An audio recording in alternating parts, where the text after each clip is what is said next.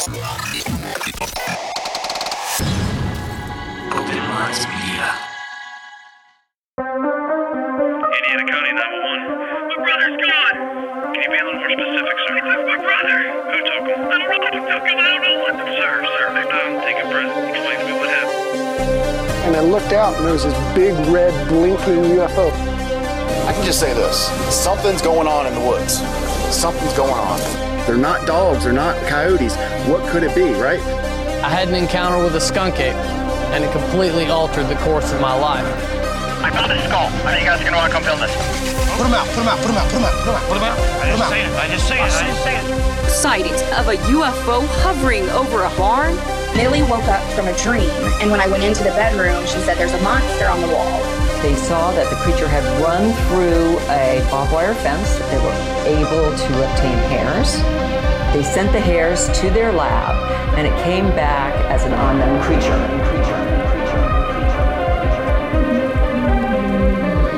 Bizarre Encounters with Shane, Bourne, and Jenny. Hello, freaks and geeks. Welcome back to the most bizarre show on the internet with the most bizarre crew on the internet. I'm Shane. I'm Oren. And I'm Jenny. So tonight's episode is going to be part 2 of our yet-to-be-determined number of Dogman episodes we're doing. And Shane's kind of going to be taking the lead on this one and talking about something that's close to his heart and his neck of the woods. So Shane, why don't you tell us a little bit about what we're going to be talking about tonight? Man, I don't even know how to exactly label it because when it comes to Dogman, like, we're doing this big series, so it's like multiple parts, but this is part 1 of Michigan Dogman, but it's like part 2 of the series, however people want to word that. It's part of the whole Dogman saga. That's what we'll call it, the Dogman saga, and this is... It's like Star Wars. Like, exactly. The Skywalker saga and the prequels. This is like the Michigan interlude. All of them kind of lead into each other, but they're all kind of spaced out a little bit, so we're gonna keep building up, because this is probably going to be something that's going to last for a while, because we're gonna split it up, of course, do some other deep dives in the middle of it, but we want to make sure we kind of cover Dogman from all bases. So that being said, this time we're going to be covering the Michigan Dogman, which is near and dear to my heart, of course, which was kind of the root to why we even started wanting to do this Dogman series in the first place. So this one's definitely going to be at least 2 parts.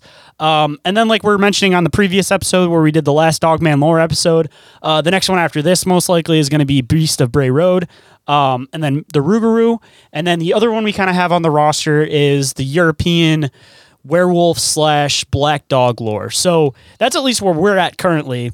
There may be more in the future. If there's other encounters that you guys want us to do, of course, let us know. Maybe we might even do Land Between the Two Lakes. We kind of covered that a little bit on the last one. But if we really dig into like more encounters besides the main one, maybe that'll turn into a full episode. But I guess we'll kind of just play it by ear, you know? It is what it is. Yeah, all this is subject to change. So. But before we get into the episode, of course, is there anything new and exciting that you guys would like to share with the listeners going on in your guys' lives? Not too much going on our end. Like we mentioned before we started recording, you're in the midst of a snowstorm, and it's 75 degrees here today. Yeah. So got my Michigan accent on today, which for anybody that's not familiar, that's when you can breathe through one nostril and the other one is completely closed. So you just talk from the back of your throat. So if my voice sounds a little bit deeper, raspier today, everybody, I apologize in advance, but can't help the Michigan accent. No, that's awful. Boo! Boo cold weather. No. Yeah, there was pollen on our cars this morning. Yeah. So. But no, the only announcement we really have, same as previous episodes, April 1st, we're going to be at Encounter Quest in Hamlet, North Carolina. So if any of the listeners out there are going to make it out to that show, please come up and talk to us. We're not going to be vending or anything like that, but should be a good show. Lots of good speakers. Ron Moorhead, our friends from Cryptids of the Corn are going to be there, and Daryl Sims, who we actually just saw on an episode of Ancient Aliens we were watching tonight. So that's pretty interesting, but that's pretty much the only thing we got going on our end. And for all the listeners also, I'm going to attempt to try to make it out there also, so maybe you guys will luck out and get to pop up to the first event where we actually all get to meet each other for the first time in person also, and get to see the full Bizarre crew. And of course, if we do that, we're going to have to take some pictures, because that'll probably be one of the only opportunities yearly that we really get to do that. So, but that also being said, I'm still planning on hopefully trying to do CryptidCon. As far as the vending goes, it's something that we would definitely like to do. But we want to get your guys' feedback on that. Like, let us know if it's something that you guys would be interested in seeing, if you guys want to be able to get some of our merch that way, if you guys want to pop up and have conversations, because, if enough people don't really seem interested this year, maybe we'll push it to next year and just kind of attend this year. But if people do seem interested in us vending, then we're definitely going to try to do a thing where we all kind of group together and vend, and not just vend just this show, but we'll probably just use the booth overall for the framework, for Inquiries of Our Reality, my solo show, all that kind of stuff. But give us your guys' feedback on that one. Another one that I'm definitely going to be at this year, and unfortunately I don't think Oren and Jenny will be able to make it out to it, but if they are, it would still be really cool. But if not, it's going to be fun either way. Bigfoot and Bruce, which is in Michigan. From what I was hearing from Eric, I think he was saying that's going to be happening in September. So anybody that's interested in that, definitely keep your eyes and ears open and keep up for updates on that with Uncomfortable. And shout out to Eric, of course, for anybody that isn't familiar with the show. Go check out Uncomfortable. But yeah, we're probably not going to be able to make it out to that one, but definitely if there's anything that our listeners want us to try to work on, we're all ears, open to suggestions. And kind of piggybacking off of that, if anyone out there wants to share their encounters with us, you can contact us through email at bizarreencounters@outlook.com. And we're always looking for fun, crazy stories to either read on air, or if you'd rather us just keep it to ourselves for our personal research, we can do that as well. So any topics or researchers or anything like that that you guys want us to try to cover here on the show, please feel free to reach out to us. Another option, too, if you guys want to get a hold of us, of course, you can always email us through bizarreencounters@outlook.com. There's also a submission form on the top of the link tree. And if anybody emails us, more often than not, it seems to always go to the spam folder or your junk folder. So keep an eye out for that, because I do respond to every single email that we get. It's just a matter of, again, like I always say, it not being lost. You guys can also shoot me a message on Instagram. That's the thing that I'm the most active on. So if you guys want to share your encounters, possibly be a guest on the show, and you guys want to get the fastest possible response, your best option is going to be through Instagram. Go to the Bizarre Encounters page, of course. And while you're there, you might as well throw us a follow, because that's always appreciated. And while you're doing that, if you guys want to pop in, have some more awesome conversations with some more awesome people, you guys can always pop onto the Telegram or the Discord.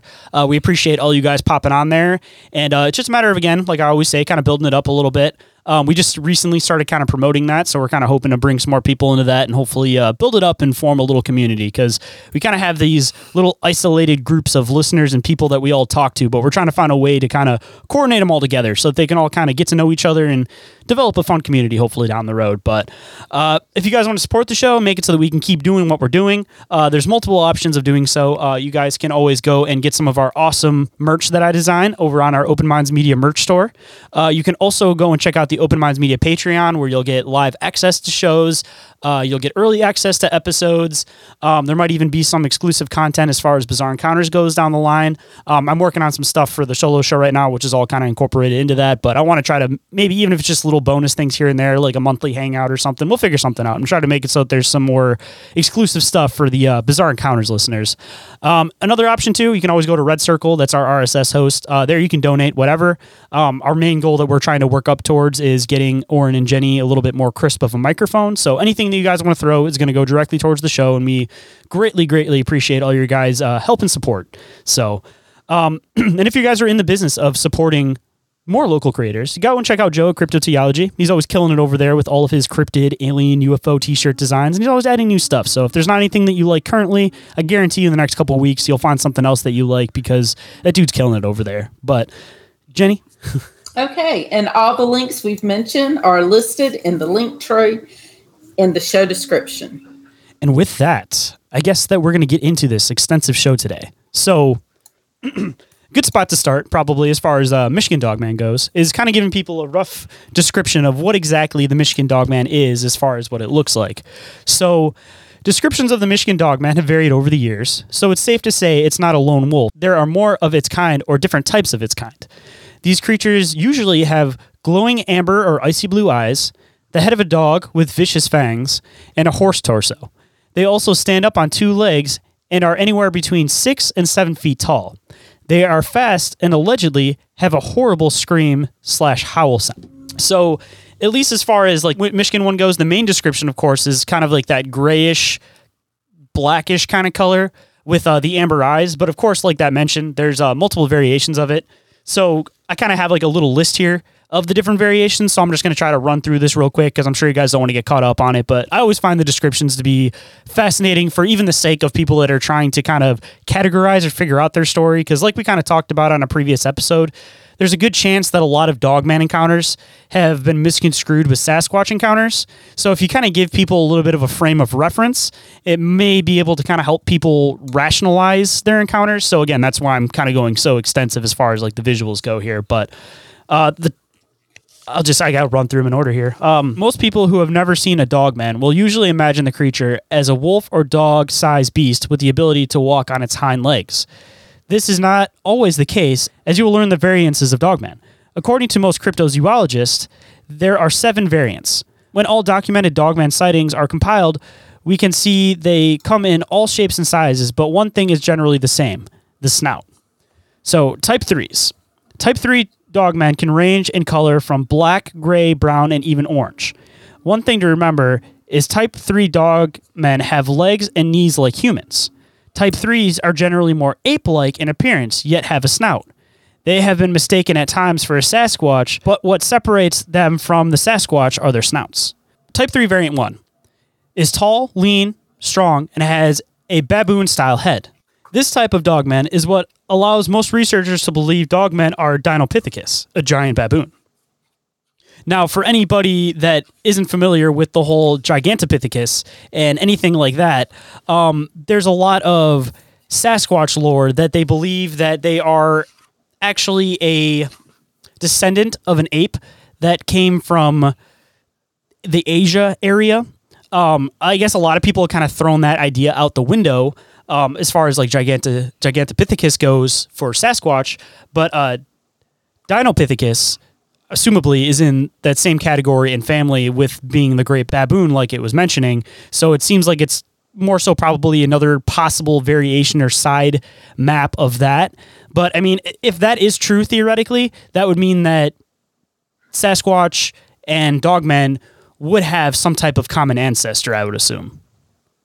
Or at least for this variant. Also gets back to, kind of like Bering Land Bridge type stuff. Did these creatures come over from Asia, back in the Ice Age, stuff like that, which I think is always fascinating to think about in a lot of this kind of stuff, because it seems like, it's possible that a lot of things can be explained away with the land bridge. I mean, just to throw in another potential theory, I don't know. Okay, so I know some animals can reproduce with each other and it actually genetically works.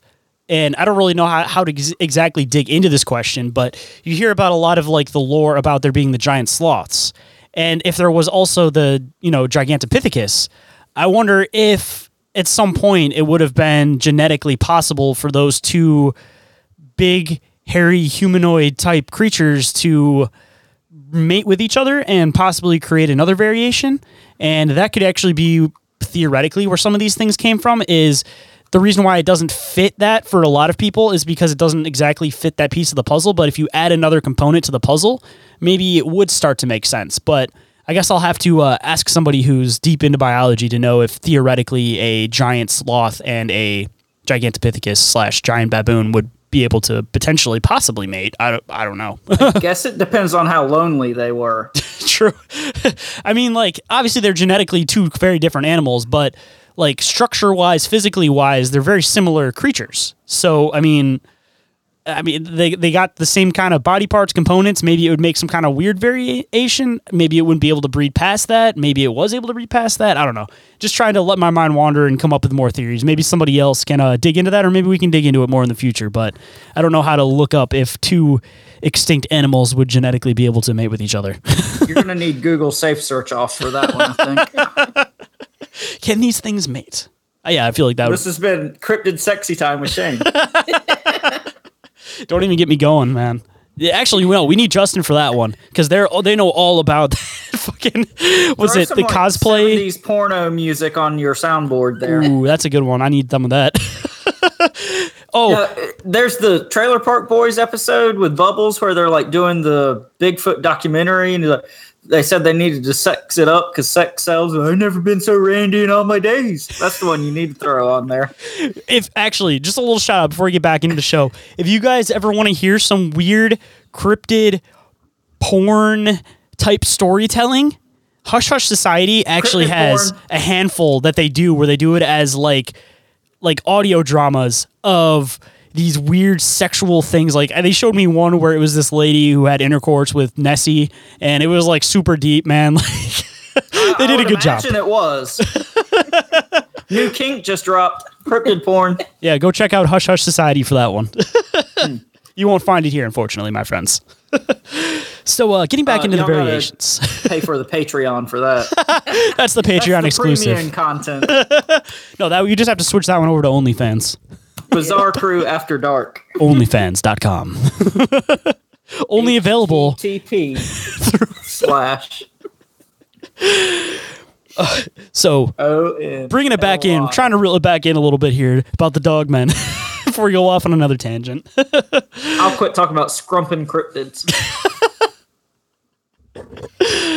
I gotta re-coordinate here. Whew. Gotta get my head back in the game. I'm all flustered after talking about cryptids having intercourse. All hot and bothered. Ooh, I'm all sweaty over here. Type 3 variant 2. Hominid body, chop-like head. Because of their human-like appearance, they are often mistaken for werewolves. And just to finish out the variants here, Type 3 variant 3. Sasquatch with a muzzle. Hair can be puffy in appearance and are often mistaken for Bigfoot. So I actually have this chart in front of me. I don't know if you can see it, but we were going through it as you were going through the variants. So is that the same variants that I was mentioning, but like drawn visually? It's in Martin's book. Oh, perfect. No, as you were going through them, I was like, I think I've got that in a book. Canine types. The canine type Dogman resembles more of a werewolf in present-day horror movies, like Underworld and Van Helsing. Not only do they have human-like features, but have canine as well. Their heads are said to be huge, looking like a canine, chest built like a bodybuilder, with a more thinner appearance. Human-like hands with 2 or 3 inch claws, and the hind legs of a canine. The normal height ranges are between 7 to 10 feet tall. Canine variant type 1. Like a standing timber wolf, and the thinnest of all the canine variants. Witnesses have said it looks exactly like a timber wolf, but is able to stand up on its hind legs. Hair color is often black, brown, white, and gray. Canine variant number 2. Hyena-like, and is best known for its rough and menacing-like features. Having been seen with spots on them like a hyena, it is unknown if this type of Dogman keeps its calls like a hyena. Colors range from black and brown, often spotted with the appearance like it's smiling. So, I don't know about you guys, but I've heard a lot of stories about this variation where people have said it's this creepy, smiley look that they get from these Dogmen. So, that one seemed to pop off the page to me.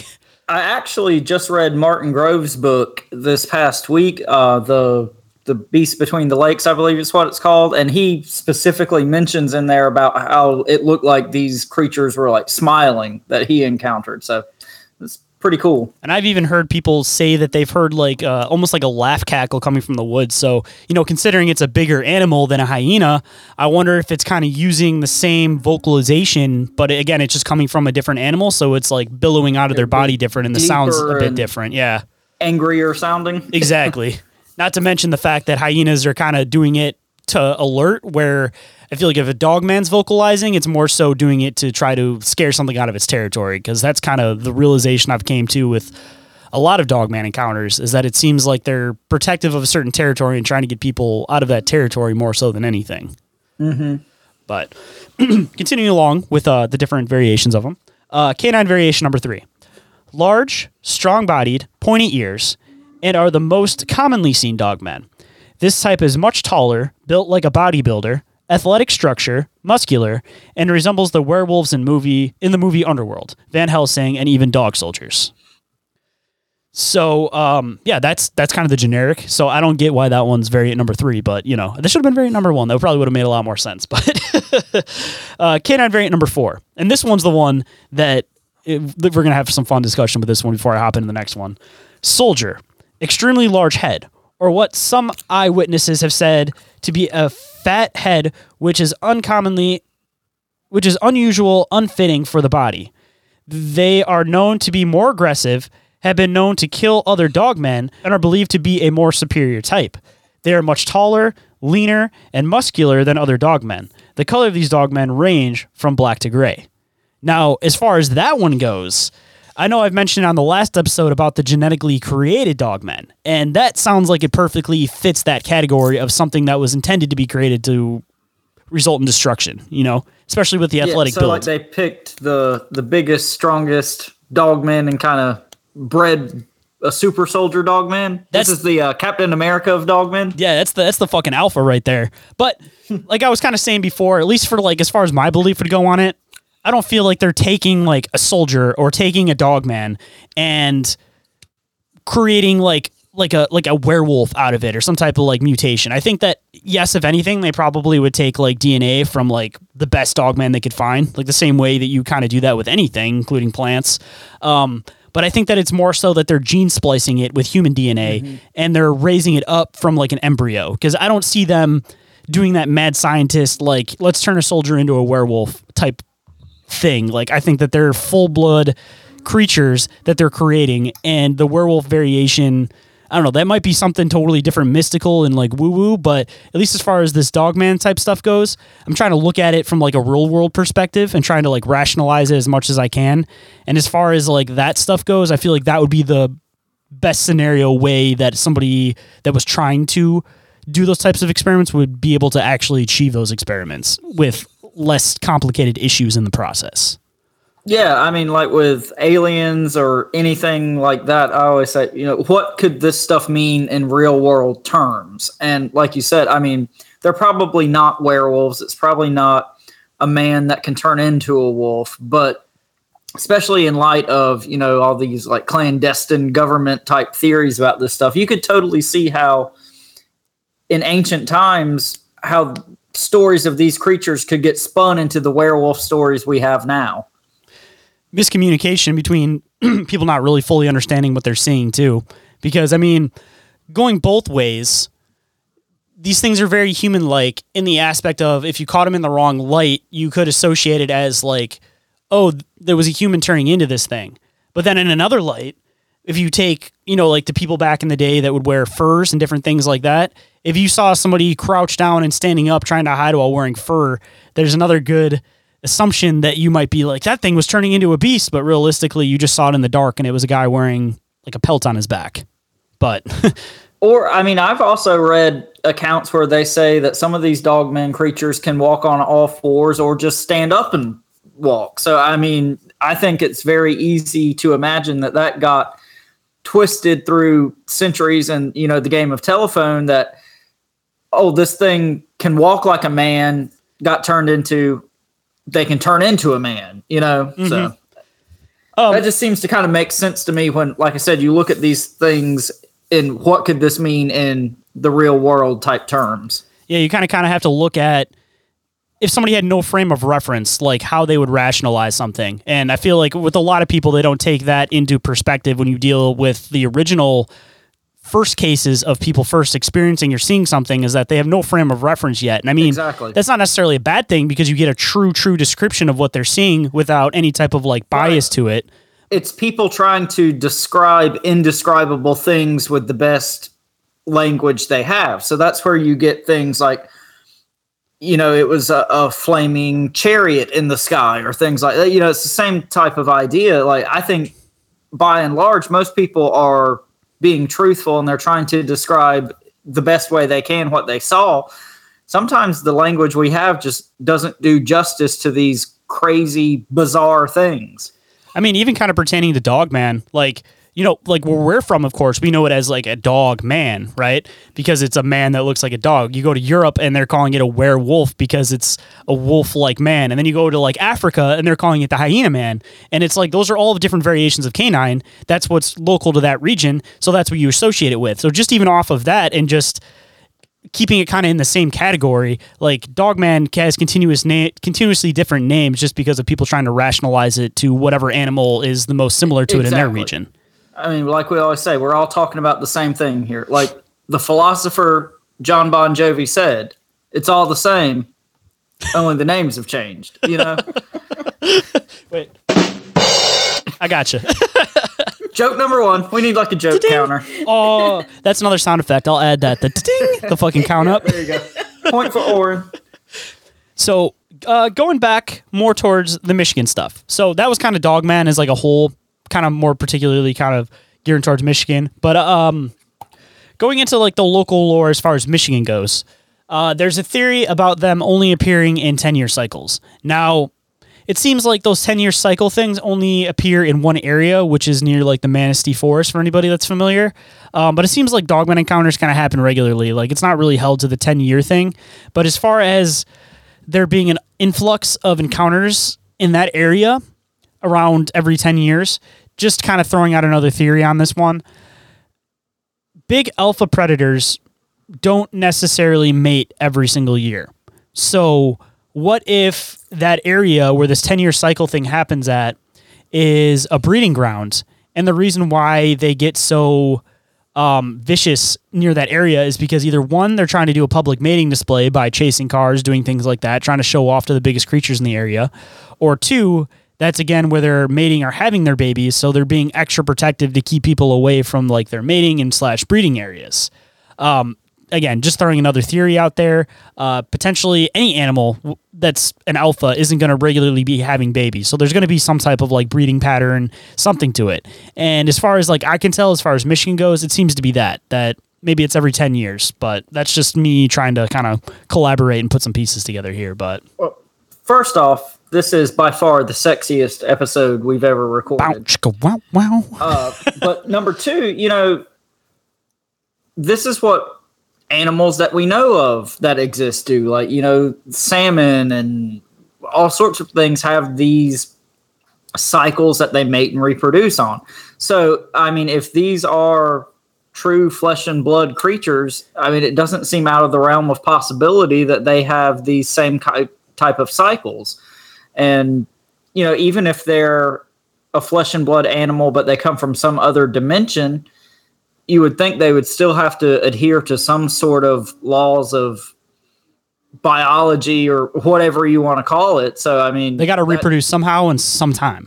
Exactly. So, I mean, it seems to me that could very easily be explained away as even if they're from somewhere else, they're still wild animals at the end of the day. And I mean, even with that 10-year cycle too, that seems like it's a pretty good spot where you can kind of get a kid to be self-sustaining, like as far as like the animal kingdom goes in that period of time. So then when you're going and having another Dogman baby, you wouldn't be dealing with your previous offspring. Like your previous offspring be 10 years old by then.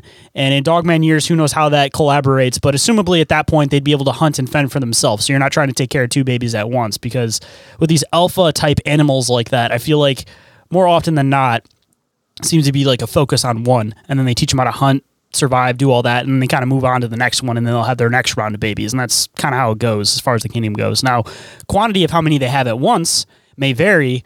Assumably, maybe if they're more human-like, it's just one at a time. But if they're Dogman-like, I can't see them, especially with their size and everything, maybe, I don't know. Again, this is just me coming up with a number off the top of my head, just trying to logically figure it out in my own head. I couldn't personally see them having more than maybe like 3 babies at a time at the max. But again, that's just my opinion. So nobody quote me on that one. But well, I mean, if this is some kind of intermediate type creature between canines and man, you know, human beings have typically 1 baby at a time. Canines have a whole litter. So, you know, 2, 3, whatever. I mean, that seems like a reasonable number to assume that their litters might be. And I mean, people, it's not super regular, but people have 2 to 3 babies too. So, I mean, like, looking at, like, we're capable with our structure of doing that and carrying 2 to 3 babies. So you add on that weight and the build of these things, and it could totally be a regular thing that they have 2 or 3 at a time, and it wouldn't have any extra stress than one single baby would have on like a normal human's body. And that might explain, some of these sightings, like the Land Between the Lakes Martin Grove sighting, where there appears to be more than one creature that are stalking these people at a time.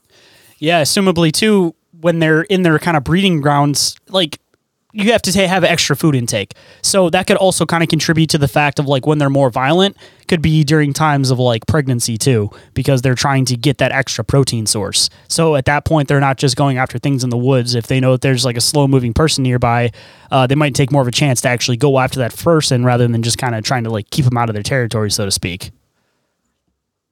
Yeah, no, I mean, I think it totally depends on what your opinion or thoughts about what these things are. I mean, there's obviously the school of thought that they're basically true cryptids, just flesh and blood things that haven't been discovered. And I tend to think there's probably something a little weirder going on than just that. But I mean, the truth is probably somewhere in the middle. I still think that there's multiple variations, not even just in the aspect of different like ways that they visually look, but I think that there's created ones, there's flesh and blood ones, and then there's still a probability of there being interdimensional ones, but that could also kind of link into the flesh and blood thing, because I've mentioned it with Sasquatch before on other shows about there possibly, like, you hear stories about people walking through time slips, and sometimes those time slips correct themselves, and other times people claim that they'll just be living a life in like another reality that's slightly tweaked or different than their own. So if that's able to happen potentially with other creatures and beings, they could still be flesh and blood, but still have that link to being interdimensional because they walk through a time slip. And that could explain why footprints will just trail off and stop sometimes. Maybe the timeline theoretically corrects itself, or maybe some are trapped here indefinitely and the time slip never corrects itself. And then they start breeding and creating breeding populations in this reality. So then it brings into the aspect of them being interdimensional, but they're still rooted in this dimension now because they do have breeding in this dimension, and anything assumably that was bred after that, like if you kind of get into like deep timeline theories, it wouldn't be part of that original timeline. So if that original timeline corrected itself, that may not necessarily be a component of it. Or if you want to go like Back to the Future, if the parents get pulled back, those kids would just disappear, vanish. But I mean, that's getting into a whole other wheelhouse of stuff. But but no, I think you're kind of onto something there, and taking a little bit of a detour, but not too much. Conversation that me and Jenny have been having a lot here recently as we watch actually like different documentaries and whatnot, getting ready for this Dogman series. This term flesh and blood gets thrown around a lot. And a conversation we had is, this is another one of those issues of language where, in my opinion, something can be interdimensional, and also it's a flesh and blood thing that's actually here. It might not be here all the time, but that doesn't mean that it's not flesh and blood. And I think that, again, it's people trying to describe an indescribable thing. But when we say something is paranormal or interdimensional or something like that, that doesn't mean it's not a real flesh and blood thing that's here, that's making footprints, that's theoretically attacking people and whatever. So I think, this idea that flesh and blood versus paranormal, yes, it comes down to language, but again, the truth is somewhere in the middle. You can be both. You can be a flesh and blood creature that's only here certain times when the situations or the energies or whatever is right. I mean, for me at least, and this is how I've always rationalized it, I don't know if the community itself is any different, but when I hear flesh and blood, what I think of is like a solid mass, if that makes sense. Like a physical, solid, you can touch it, hard mass. And when it gets into things that aren't flesh and blood, what I would describe for that would be like ghosts, apparitions, spirits, like things that you can't like physically touch. So the interdimensional thing isn't even like a category in my mind when it comes to that. Like when I'm using that word, I'm more so describing something that's like physical you could touch versus something that's kind of like partly into the spiritual. So, I mean, there is still that aspect to Dogman, but... I agree with you 100%, but like with some things we've been watching, when they talk about the woo-woo stranger side of things versus, a true cryptid, people will be like, oh, this is a flesh and blood creature. I thought, well, that doesn't necessarily mean that there isn't something weirder going on, know? So that's just kind of my soapbox that I've been on here recently. Like the truth is, somewhere in the middle, probably. Well, definitely let it out, man, because I'm one of those people that it's not really like a sidetrack from the show if you're trying to like get out some information that you see is important. So no sidetrack at all. If it's important, man, say it. All right. Well, I'm going to climb off the soapbox and let you continue. So along with the Dogman. Getting into Michigan Dogman, of course, you definitely have to make reference to Steve Cook as far as the legend, the song goes, which I'm going to run through kind of like the background of that song, and then I'll play a little snippet of it for you guys that aren't familiar with the song. But if you want to go and check it out, I don't know how copyright stuff works, so you guys can go and check out the full song on your own. I'm just going to play a snippet, but as far as the background for the song goes, in 1987, disc jockey Steve Cook at WTCM FM in Traverse City, Michigan, recorded a song titled The Legend, which he initially played as an April Fool's joke. He based the song on myths and legends from around North America and had never actually heard of or seen a Dogman at the time of the recording. Steve Cook said, "I made it up completely from my own imagination as an April Fool's prank for the radio and stumbled my way to a legend that goes back all the way to Native American times." Cook maintains his skepticism about the possibility of the real Dogman. He had this to say about the matter. "I'm tremendously skeptical because I've sort of seen the way folklore becomes built from the creation of this song to what it's turned into.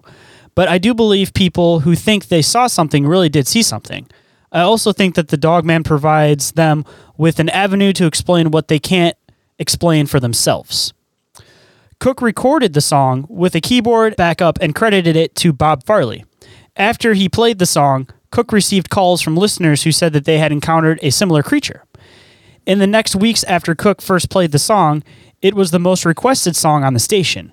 He also sold cassettes of the song for $4 and donated proceeds from the single to an animal shelter.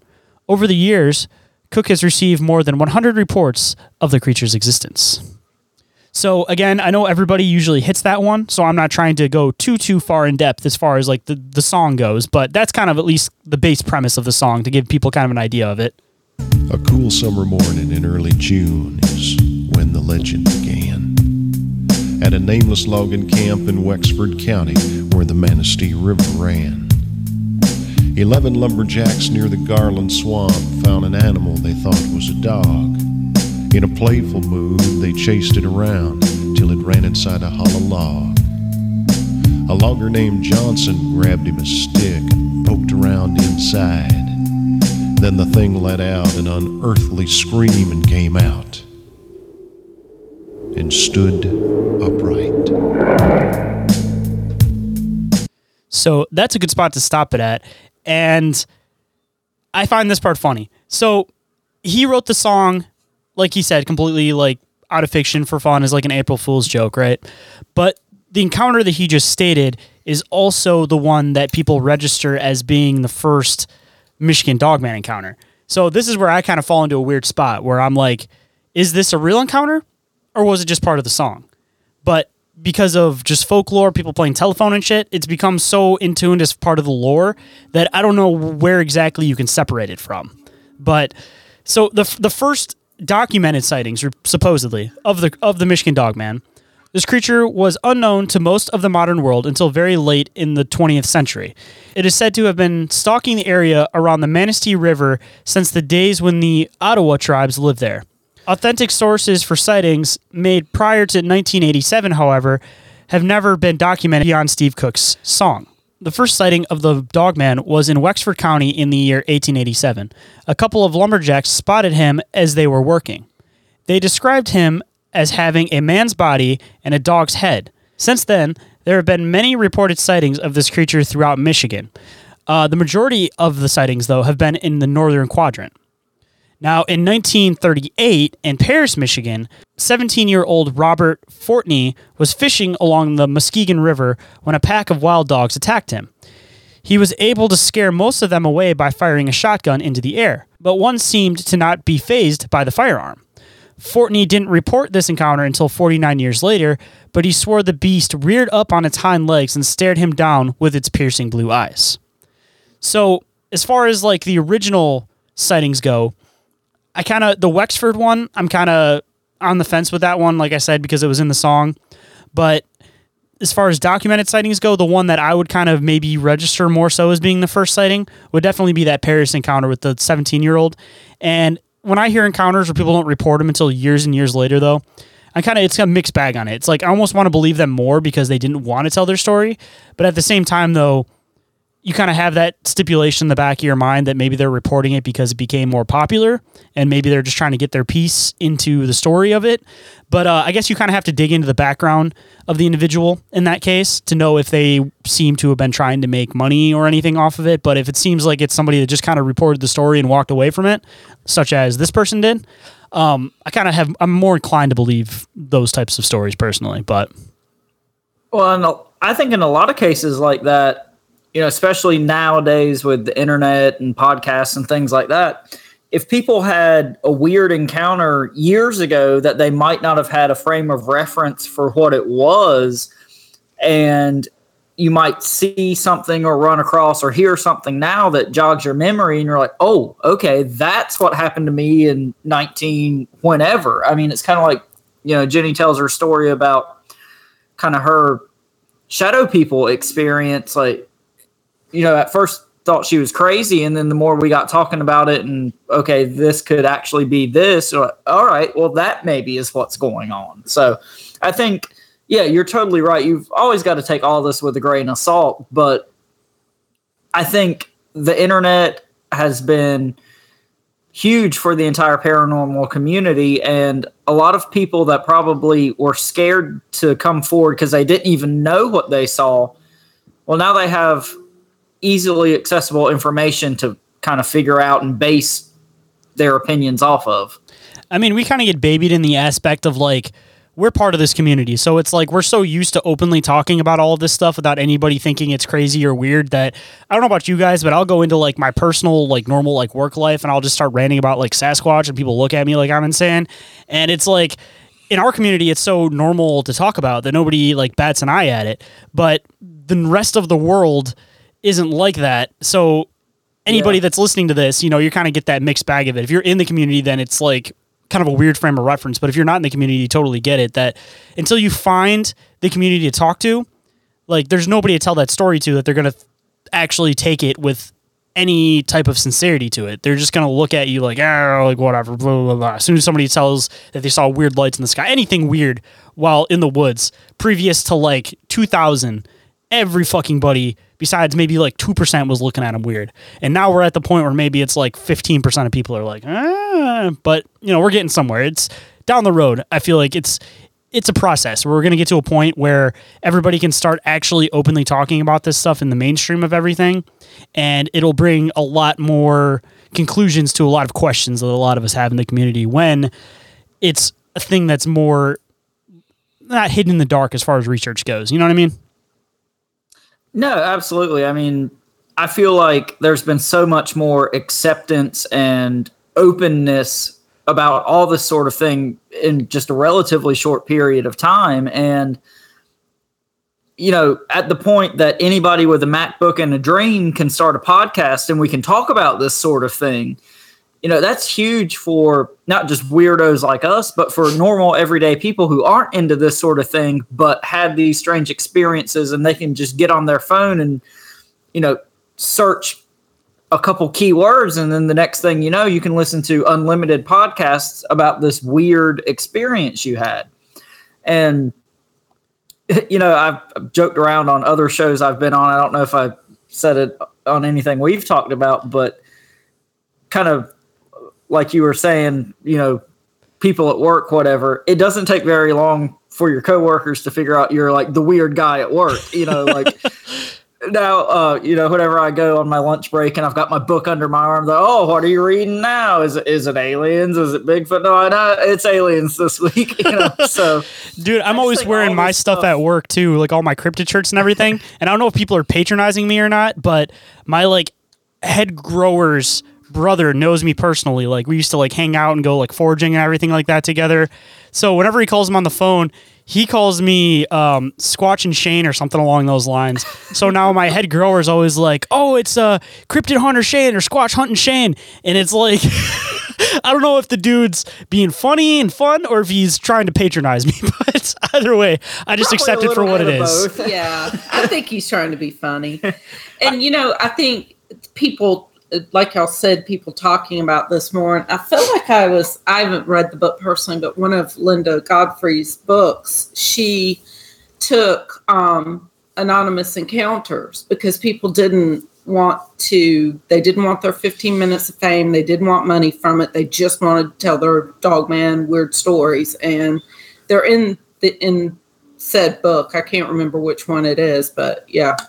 Hey, that's a perfect spot to say anybody, literally anybody that's had a Dogman encounter, that's a listener, whether it's a short story, a long story, in the mix of doing these episodes, we would love to have somebody on that's had some Dogman encounters, preferably multiple people, even if we can share stuff in the beginning of the show. So please, please, please share all of your encounters with us.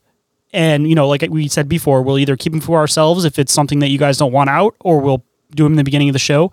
But particularly, if you have a Dogman encounter or a Dogman story, please, please, please, please contact us because we would love to hear it. And even if, some of our listeners have had just weird things that they don't know what they saw. It might be a Dogman, it might be something else. But if anything, we've kind of discussed in this series jogs your memory, shoot it to it. I mean, we'd be more than glad to share or read or give our 2 cents about anything weird y'all have got going on out there. Even help you dissect it, because that's something that we definitely like to do here too, is just try to help you rationalize and go piece by piece and try to bring some realization to what you saw or may have encountered. But because we're professionals over here, so professional podcasters.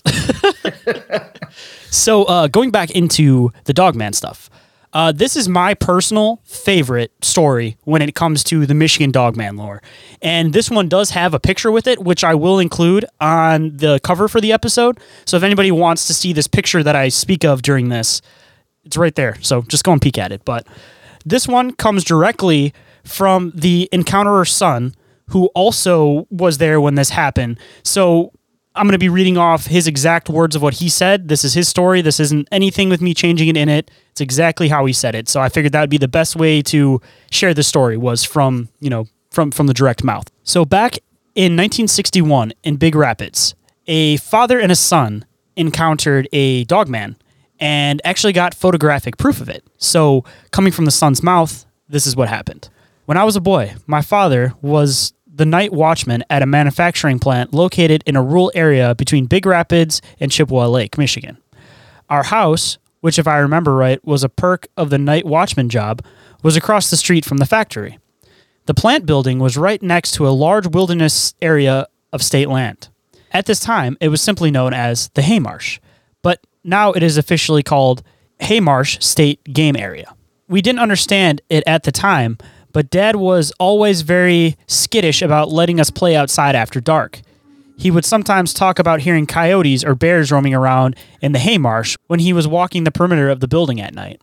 At night in the summer of 1961, Dad walked back to the house to sit on the porch and have a cup of coffee and a sweet roll. He had a good view of the entire plant property.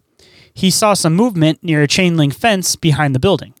This was apparently at 3 a.m., so he felt quite sure this person wasn't there by accident. He drew his gun and watched for a few minutes. That's when he noticed it was not a person at all, but something much taller.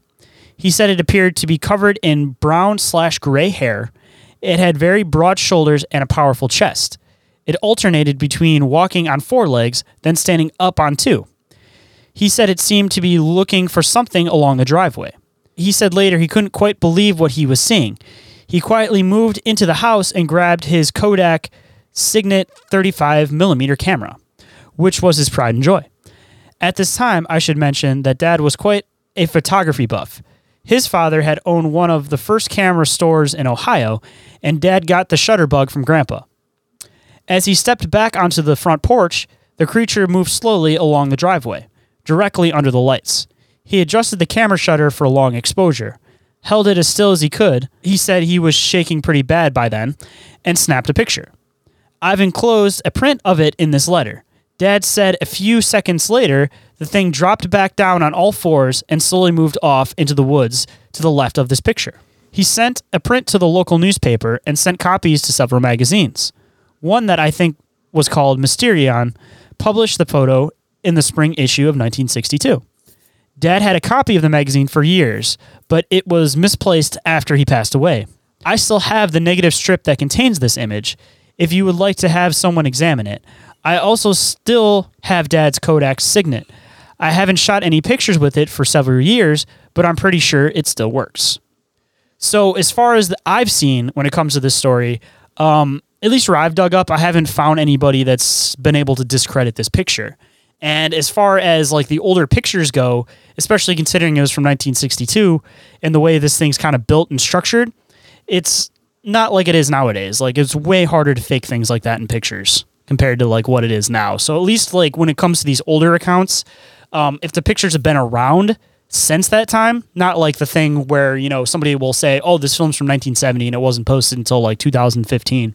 But if there's a picture that's been around since 1962 and that like there wouldn't have been a way to edit it like that back then. So I just kind of bring some more like realization into it. And especially considering, again, like most of the stuff that we were mentioning, this guy didn't have a frame of reference when he was doing this because this came out before the legend came out. So exactly. And that's kind of the same deal with like the Patterson Gimlin footage is, let's be honest, they didn't have any way to fake that to that level in 1968, 9, whenever that was. I mean, look at Planet of the Apes basically at that same time, and it looks like they're wearing Halloween masks. You know, so same thing as it. Like, people didn't have Photoshop, they didn't have AI and all that. Like, yeah, there's weird camera tricks and things like that, but basically whatever's on the film is what happened. So, you guys don't see my screen yet? Oh, there it goes. Oh, it's popping up. You see it right here behind the pole? Yeah, you can definitely see like the outline of it behind the light pole. And at least the way it's shaped, you see like the reverse like hind dog legs back there? Huh. Can you guys see like my my arrow, or could you guys not see that? Yes. Okay, so I can actually like point your stuff out. Crosshair or whatever. Yeah. So you guys can see right here the arch, right? And it kind of comes out on this side of the pole too. So it has like the bow arch, and looking at the height of the pole, it's like facing away from the camera because its head's right here. It's like peeking behind the pole. See it? Okay, yeah. It's facing away. Yeah, okay, I got it. And now. Here's an arm, here's a leg, here's the other arm. And looking at the size of this pole, this thing's at least like a third of the way up the pole. So this thing's pretty fucking tall.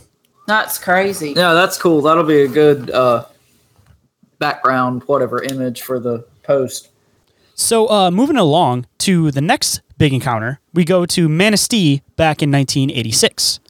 In the fall of 1986, out near Manistee, Michigan, Ray Greenway was driving home from the Manistee Army recruiting station late one night when he noticed something off in the darkened field beside him.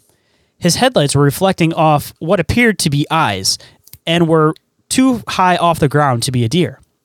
Suddenly, the unidentifiable creature began running towards him and made an incredible leap clear across the 2-lane road. There was no animal that it could be. I knew that this was not a deer, Ray later recalled. He went on to describe its yellow eyes and impossible leaping ability. I do remember that I saw both eyes as if it was looking at me the whole time. That, along with the leaping ability, is what I will never forget. So going into, you know, kind of like the normal Dogman descriptions of things, especially with like the Beast of Bray Road, I feel like there's a lot of encounters with people making reference to these things being able to do these ridiculous hops across the road. And again, kind of going into like the dog physique of things, you look at a dog, especially like a pet dog, and you're just like, all right, that thing can't clear a couch. And then your dog out of nowhere will have these giant fucking spring legs and they'll clear the couch without even fucking touching it. So looking at it visually, it may not make sense that it can jump a 2-lane highway, but if you really break down to like what their legs are built like, especially the ones that are kind of have the more canine like back felt legs, I definitely think that they would be able to fucking easily clear a road. No, absolutely. I mean, just kind of, this is joking, but not joking. My sister has a half pug, half French bulldog. So it's like barely a living creature. But like this thing can like jump up and do shit that like this sack of flesh shouldn't be able to do. So yeah, if we're talking about an actual dog man thing, it makes sense that it could do things that seem physically impossible. Like even with like the Martin Groves Land Between the Lakes encounter, he talks about how this thing basically like jumped up from the ground to this, rock outcropping or whatever that was above where they were camping. So, I mean, if you take just a normal dog and extrapolate that times whatever these things are, that doesn't seem outside of the realm of possibility to me. And I mean, especially considering that this one pertaining to a car, and it was near Manistee, which assumably is near Manistee National Forest, which is like one of the main spots where a lot of these sightings happen, and also is the home to a good amount of missing 411 cases, may I also add. It could even have to do back with what I was saying with the whole like mating or trying to show off while mating. Because I feel like another way to show off while mating would be almost like playing chicken, where they could just pretty much jump in front of cars and just show that they're not scared of them. And that'd be a good way to show a mate that you're fearless, is by saying, you know what? I see this beast is charging down the road. I ain't scared of it. Watch this. And they'll just run right at it and stare at it directly. Like, you'll see that with people, that it's like you try to show and assert your dominance by making direct eye contact. And it seems like whenever people have these car encounters, more often than not, they describe this weird direct eye contact the whole time that it's happening. And I feel like that's supposed to be a dominance thing more than anything. Well, I think what's so funny about that is, one, how often these car encounters turn up in Dogman cases. And two, how funny is it, something we always joke about with actual dogs is them chasing cars and shit. So how funny is it that to, again, an extrapolated level, that's what these things are doing. It's just a much more menacing, evil, scary version of, the neighborhood dog chasing the postman. The difference between funny and fear is a couple 100 pounds and about 5 feet. And glowing red eyes. But, I mean, even going off of like a dog's logic too, they may not fully understand like what something is in particular. So even if, say, we're going back to Dogman trying to find a method of food, they're chasing deers around, and compared to their size, like, it's a good meal, of course, but they could definitely use something bigger if they're trying to feed their whole pack, clan, whatever you want to call it. So with them not necessarily fully understanding and them constantly going after cars and attacking cars themselves directly, I almost wonder if in their minds they're thinking that these cars are some type of big prey, and their intention isn't necessarily to get the people inside, but they think that the car itself is an animal that they can kill and eat. So it would totally make sense that they're hiding on the side of the road and waiting for these cars to come, because they're probably intentionally trying to hunt cars. Yeah, I think that lends a lot of credence to the idea that it's very possible these are just wild animals from somewhere else. See, because my logic more often than not goes to two things. One, the gene splicing military created, and just straight animals, like primal animals.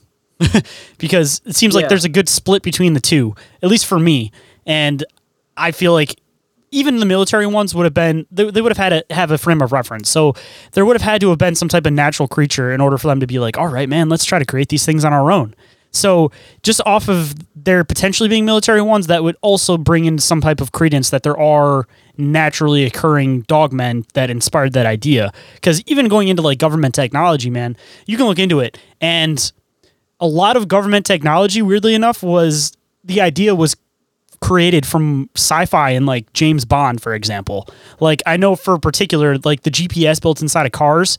I had a good friend that was a really big James Bond fan, and he got into this full rant about how that didn't exist in cars until they did it in James Bond. Then all of a sudden it became a regular thing as far as military goes. So the military is influenced by things around them just as much as any artist is, realistically. So So I can't believe you brought that up. Like, I was always a James Bond nut when I was a kid. My dad was super into it. Oh, I fucking love James Bond. Don't get me wrong. Yeah, so I've been like, since like I was off work for the holidays, I've been like mainlining all these old James Bond movies. And Goldfinger, the one with the GPS in the car, I watched that like a week ago. So I can't believe you're bringing that up. That's kind of a weird synchronicity. Yeah. Not to get too far deterred, but just for the sake of, I'm sure that we have a lot of listeners that are also Bond fans, and we'll just leave this at this and not get too much farther into it. But favorite Bond? Well, I've thought about this extensively. It comes down to either Connery or Craig, as far as I'm concerned. Like, my favorite one to like actually watch is probably Skyfall. But I've just got such a soft spot for like Dr. No and Thunderball and From Russia with Love, like the old Connerys. But no, if I'm going to watch a Bond, it's going to be either one of the Craigs or one of the Connerys. So what about you? So easily, why am I brain farting on his name? Because you just said it like 6 times. Sean Connery. Sean Connery is my number one favorite. And this is an unpopular opinion because I really wish that I could have saw more of it. But George Lazenby, he did one Bond. It was fucking phenomenal. And with the whole thing with James Bond Secret Service is that they want you to live the character even off the screen. And he wasn't about that. So he had this like whole thing. You can watch documentaries on him where he was pretty much like, fuck you, and grew a beard and shit. So like he was a great Bond, but he wasn't for the like aftermath of being Bond. So anybody, and he got into some, I think, pretty, for the time, like some hippie shit, for lack of a better term, and kind of went off the rails a little bit. And that's basically when he got relieved of his duties. I was actually just listening to a podcast this week about, the making of On Her Majesty's Secret Service. And yeah, I cannot believe this just naturally came up in conversation. But no, I think the thing about Lazenby is it's hard to compare to Connery, and I don't know if you've seen Solo, the new Star Wars spinoff, or relatively new. Like, I think Her Majesty's Secret Service has the same problem that movie does. Like, James Bond can't be the weak link in your James Bond movie. Like, Han Solo can't be the worst part of your Han Solo movie.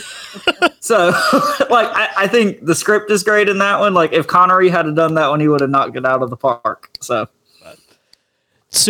hop back into Dogman, because I'm sure that was a fun conversation for us, but I don't know if the listeners are going to love it for that much. So leave it short. Leave that part in.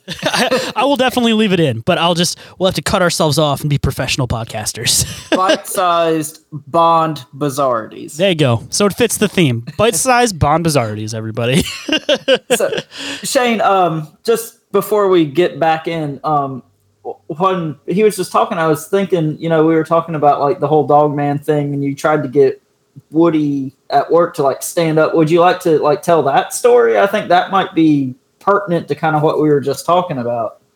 Okay. So, the family I work with, they have a very huge dog, and this has been months ago, but Orrin and I were talking about like, okay, well, if the dog stands up, it's gonna look very man-like and scary and all this stuff. Yeah, like all these accounts say, oh, he was 7 feet tall. Like, we know that humans are very bad at gauging the size of things. So our point was, so I said, I'm gonna get Woody to stand up. We're gonna see how tall Woody is.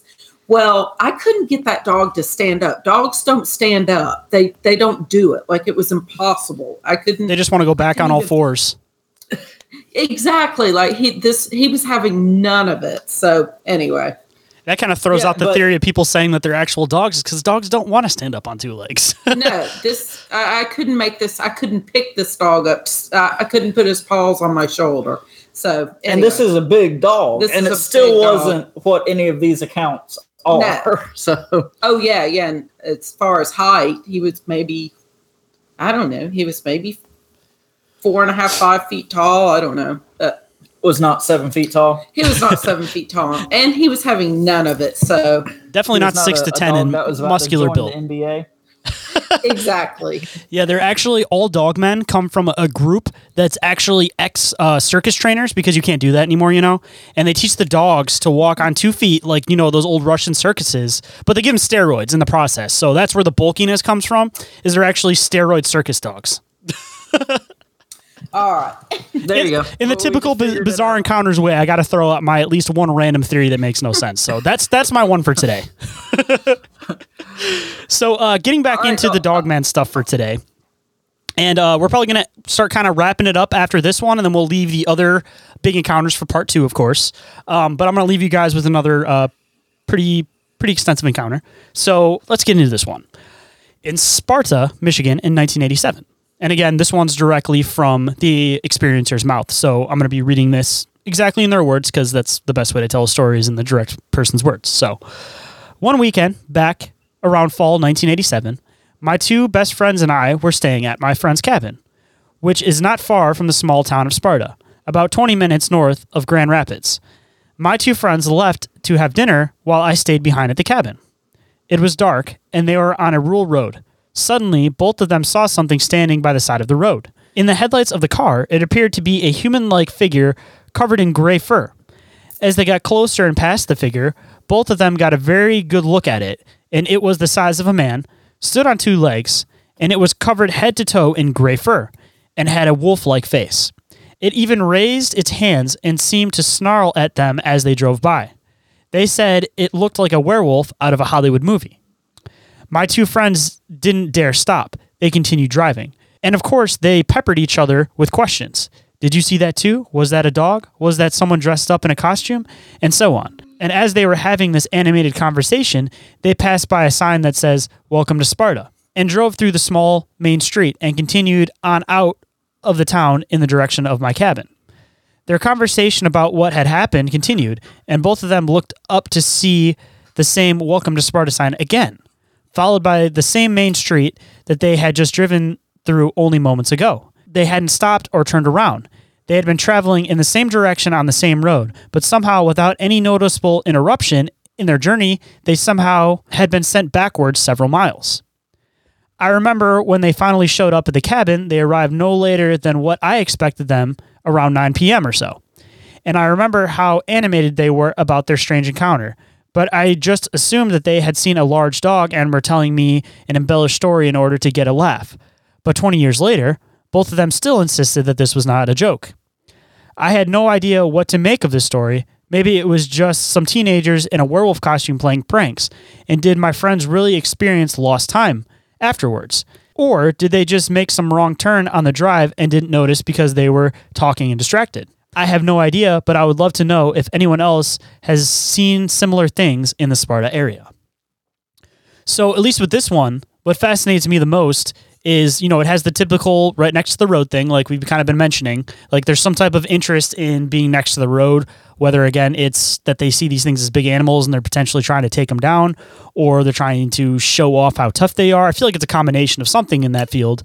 But the time slip, that's where the whole different dimension kind of comes into this, where it was kind of what I was talking about earlier, where I think that there's a potential that these things come through in time slips and they're not intentionally interdimensional. Like they're not opening a portal themselves and fucking walking through a portal, but they happen to walk through different time slips. Maybe their reality is a little bit less structured and not as strong as ours. But there's some type of weird time interdimensional factor that comes into play. But again, I don't think it's them controlling it. I think it has something to do with the region, something with the veil happening, but there's something wonky and weird with time slips involved with Dogmen. Exactly. I mean, I think they're, like I said earlier, my opinion, and this might be putting the cart before the horse a little bit as far as our theories, but yeah, I think they are flesh and blood creatures, but I think they're from somewhere else. And I think, like you said, when the veil is thinner in certain areas, if there's portals or certain energies or whatever, I think these things slip through momentarily, the same thing as Bigfoot or Loch Ness Monster or whatever other cryptid. But I think that's exactly what's going on. And, these might not be these beings of pure evil that a lot of people describe. It's just a wild animal from somewhere else that's scared and stranded here for the time being. And, I think I've said this in another episode. Are these things actually evil, or are they just a lost wild animal? Because, I mean, a shark is not evil because it bites you if you're in the ocean. It's just being a shark. So, I mean, is a dogman inherently evil because it's chasing your car? No, maybe, it got sucked through a portal and is in a field in Wisconsin or Michigan, and here comes this 2-ton metal beast bearing down on it. It's just doing what it does. Yeah, it's an animal being an animal. Yeah, I mean, like logically speaking too, kind of flipping it into another method of thinking, imagine you take a fucking bear and you drop it into another dimension where people are flying fucking UFOs around. Like, like that bear may have an idea of what a car is because it's existed in our reality for so long. It knows to like avoid it. It may not understand like what it is in particular, but they know that it's something that like humans use and that it's not like a blood animal. So if they get thrown into another reality, they have no anything to compare it to. They have no background of it. They know absolutely fucking nothing about it. So looking at it from that perspective, like Dogman could either come from a reality where there is other advanced living beings that have different things that they use as different means of transportation. I mean, depending on how advanced it is, if it's some fucking like UFO type place, I mean, they couldn't even use like teleportation for all you fucking know. And there may not even be car-like structures where they're even from.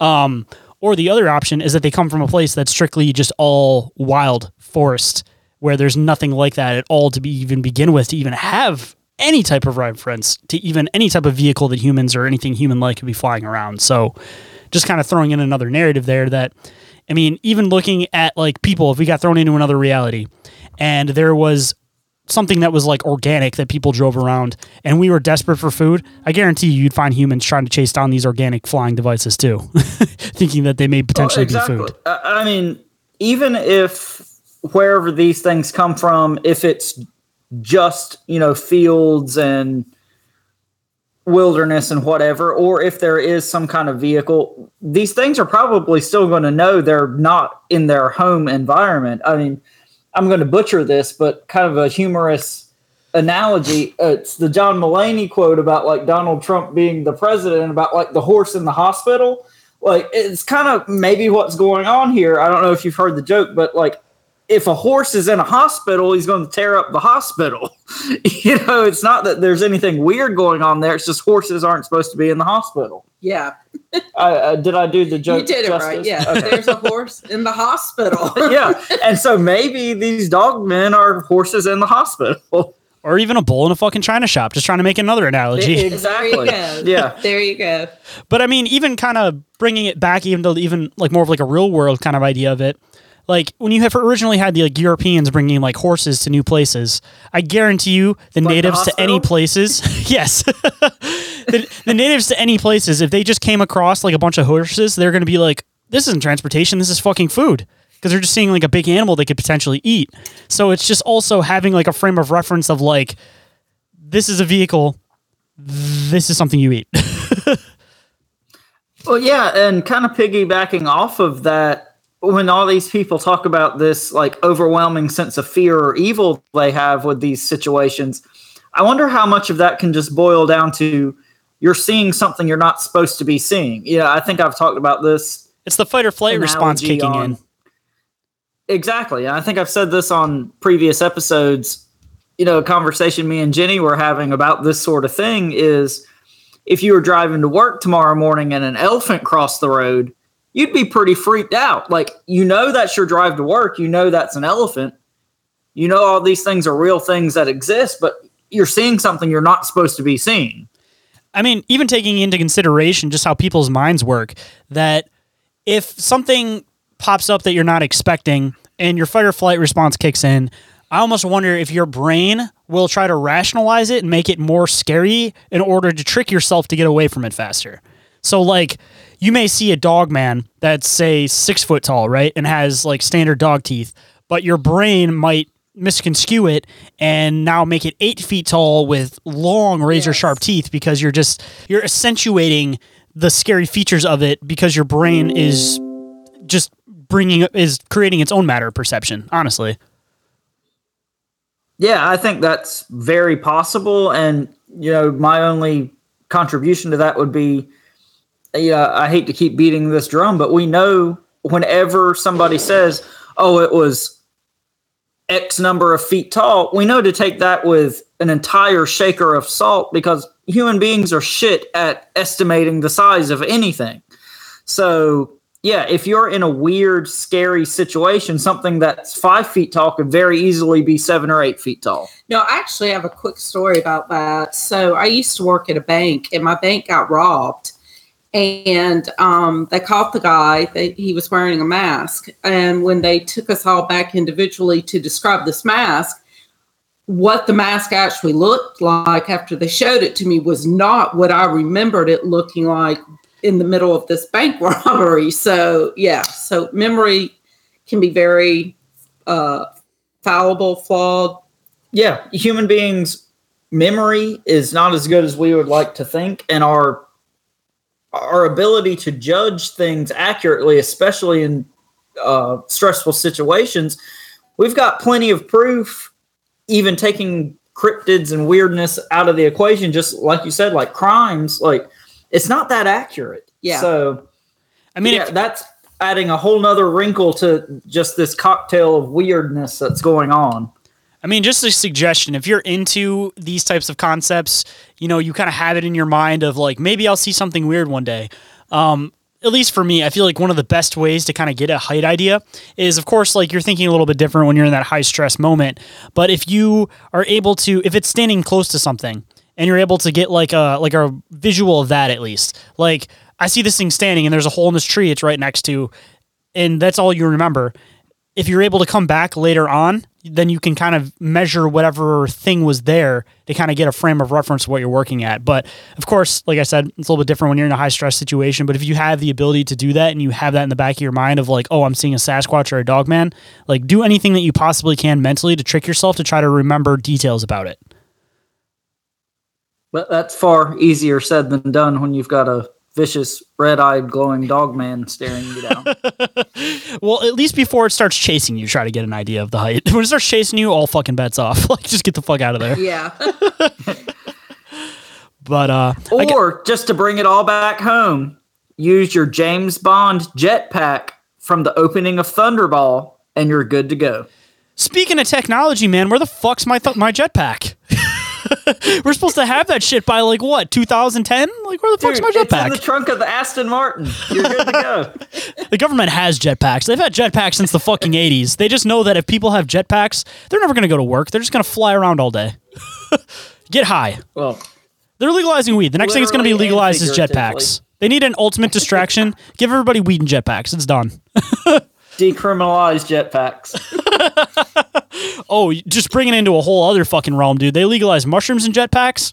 Can you imagine the accidents? They'd have to come up with some type of air traffic police at that point for specifically jetpacks. Legalized jetpacks should be the name of this episode. I'm for it. You have your one line for every episode. I throw a random theory. You throw in, that should be the title. Yeah, there we go. We'll make it a running gag. But that about does it for today, at least, as far as Michigan Dogman goes. And now that we've been kind of rolling and working on this, I think that this could easily turn into 3 parts. But I guess we'll kind of have to play it by ear as far as when we start rolling the next episode. But as far as the big encounters go, I kind of put them in order by date, and we're up to 1993. So that's where you guys are at. So on the following episode, you'll have 1993 continued on to wherever the hell we happen to land at. But coming up in the future, we have this awesome OnStar call that has a lot of mystery behind it, is probably the best way to describe it. And then we will also hopefully be talking about the Gable film on the next episode. And anybody that isn't familiar with that, it's very visual based. So we'll talk about it on the episode, but I'm going to include the link and everything so you guys can go and check all that stuff out. And as far as like these episodes go, I'm going to try to include all the links to anything down in the bottom. So if you guys want to go and check out the legend, the song, the full song itself, I'm going to include that down in the show description. And anything that's YouTube related, the links will be down in the show description. So if you guys want to go and check that out, go and check it out in the show description.